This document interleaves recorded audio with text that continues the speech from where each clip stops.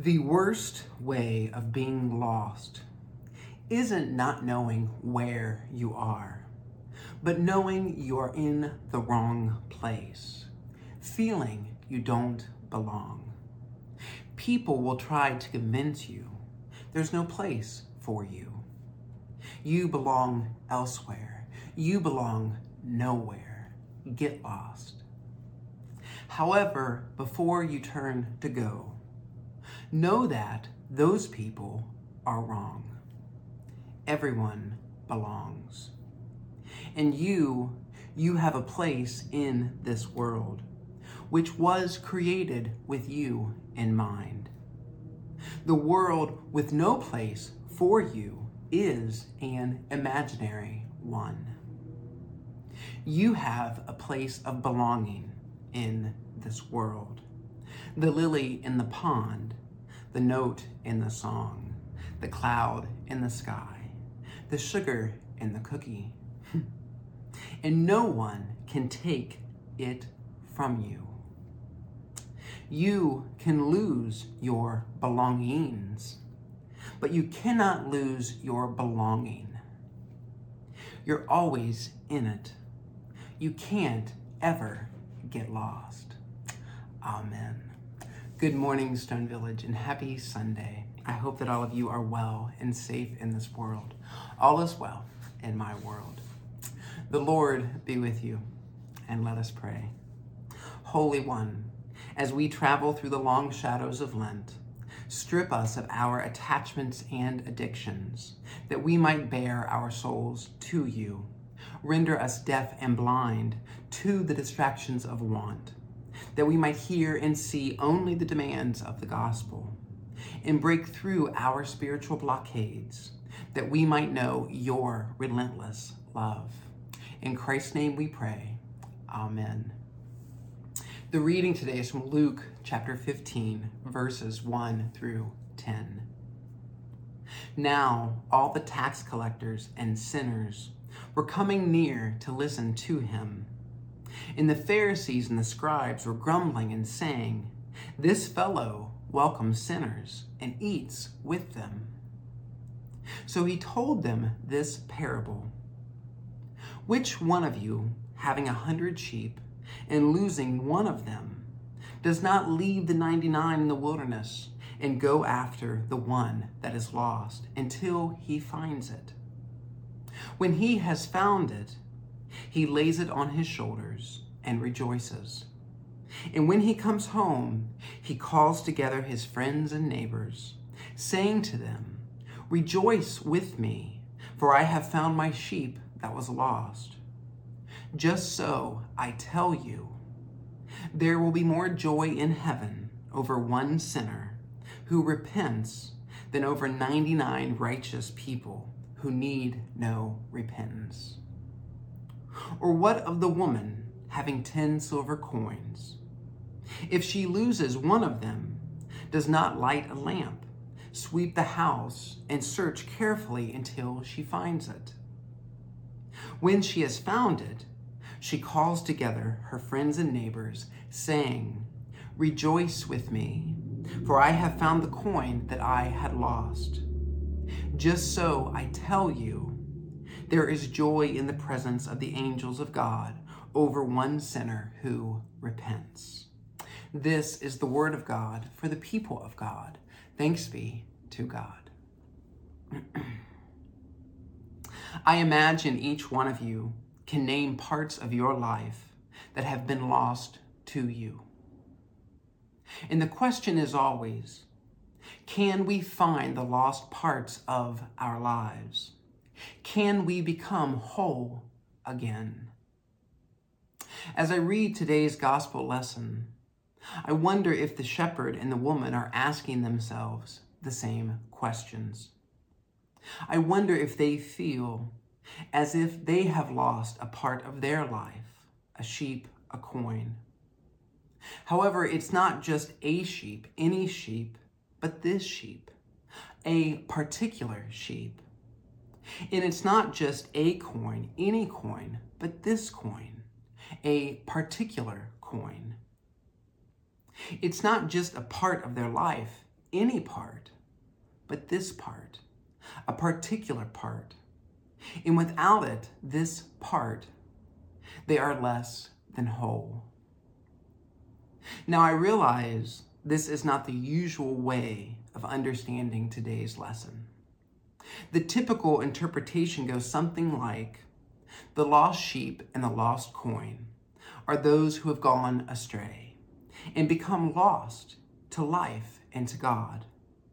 And the shepherd and the woman are understood as the embodiment of a searching God, which is great.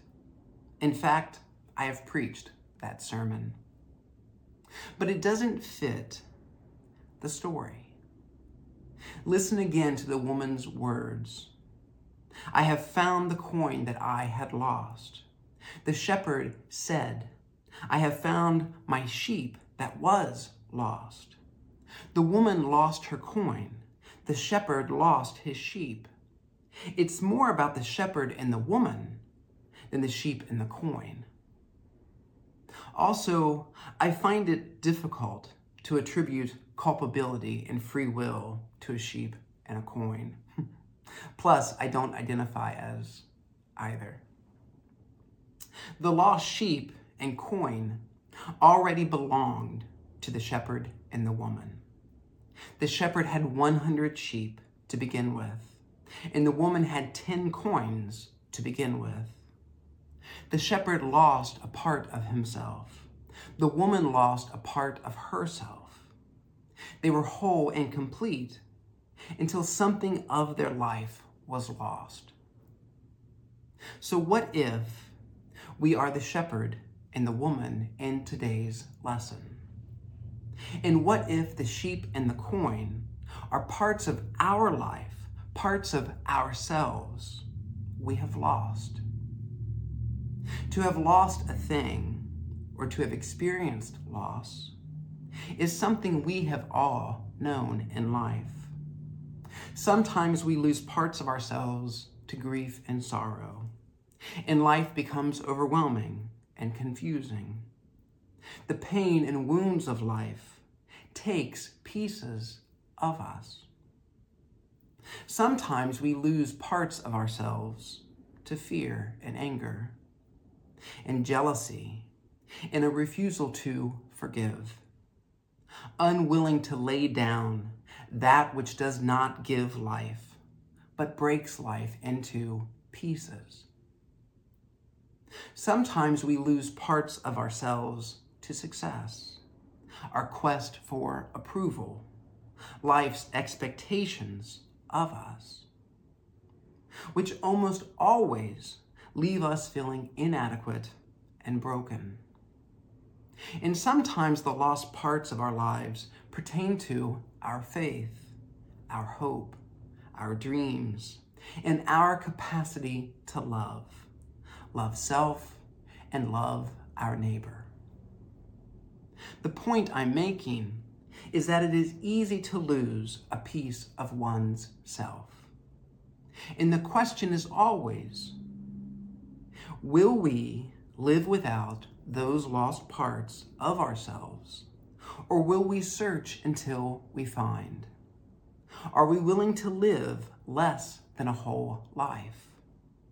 Or, as Mary Oliver once asked, are we breathing just a little and calling it a life? Today's gospel, as I hear it, is an invitation to wholeness and abundance, or what we sometimes call salvation.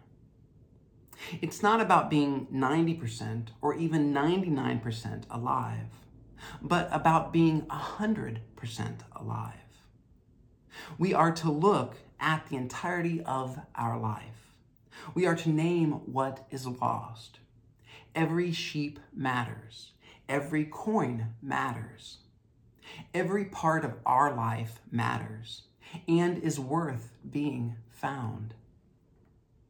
So often we hear the gospel story and we're told it's about making bad people good.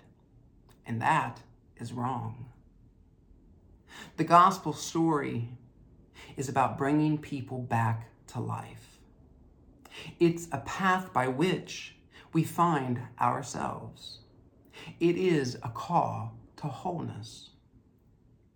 Our life's journey is a journey toward wholeness. And it is a lifelong search to integrate and live a whole life. Jesus said, the shepherd goes after the lost sheep until he finds it. And the woman searches carefully for the coin until she finds it. Until he finds it. Until she finds it. There is a promise and a call in that for us as well. The promise is that there will be a finding for us too. And the call is to search until we find. And sometimes it is a call to light a lamp, sweep our house, and search carefully in the very place in which we live and have our relationships, the place that is most known and familiar. In other times, it is the call to wholeness that takes us into the wilderness, into the untamed parts of our lives. This type of searching until we find, is not a searching outside of ourselves, but a searching within ourselves, naming those lost parts of our lives, naming our pain and our confusion, naming our hope for a whole life. And sometimes it means searching until we value ourselves, beyond what we have done and left undone, beyond what we have and don't have, beyond our successes and failures, beyond what is or might be. Because life is valued, because a life valued is a life of possibility. Can we find the lost parts of our lives? Can we become whole again? Yes. Yes, we can. And I don't know how or when this finding will happen for you, but I have faith it does, for your life and for my life. And regardless of where we are on our individual journey, God is with us. Don't give up. Keep searching until you find what is lost and can know yourself as whole again.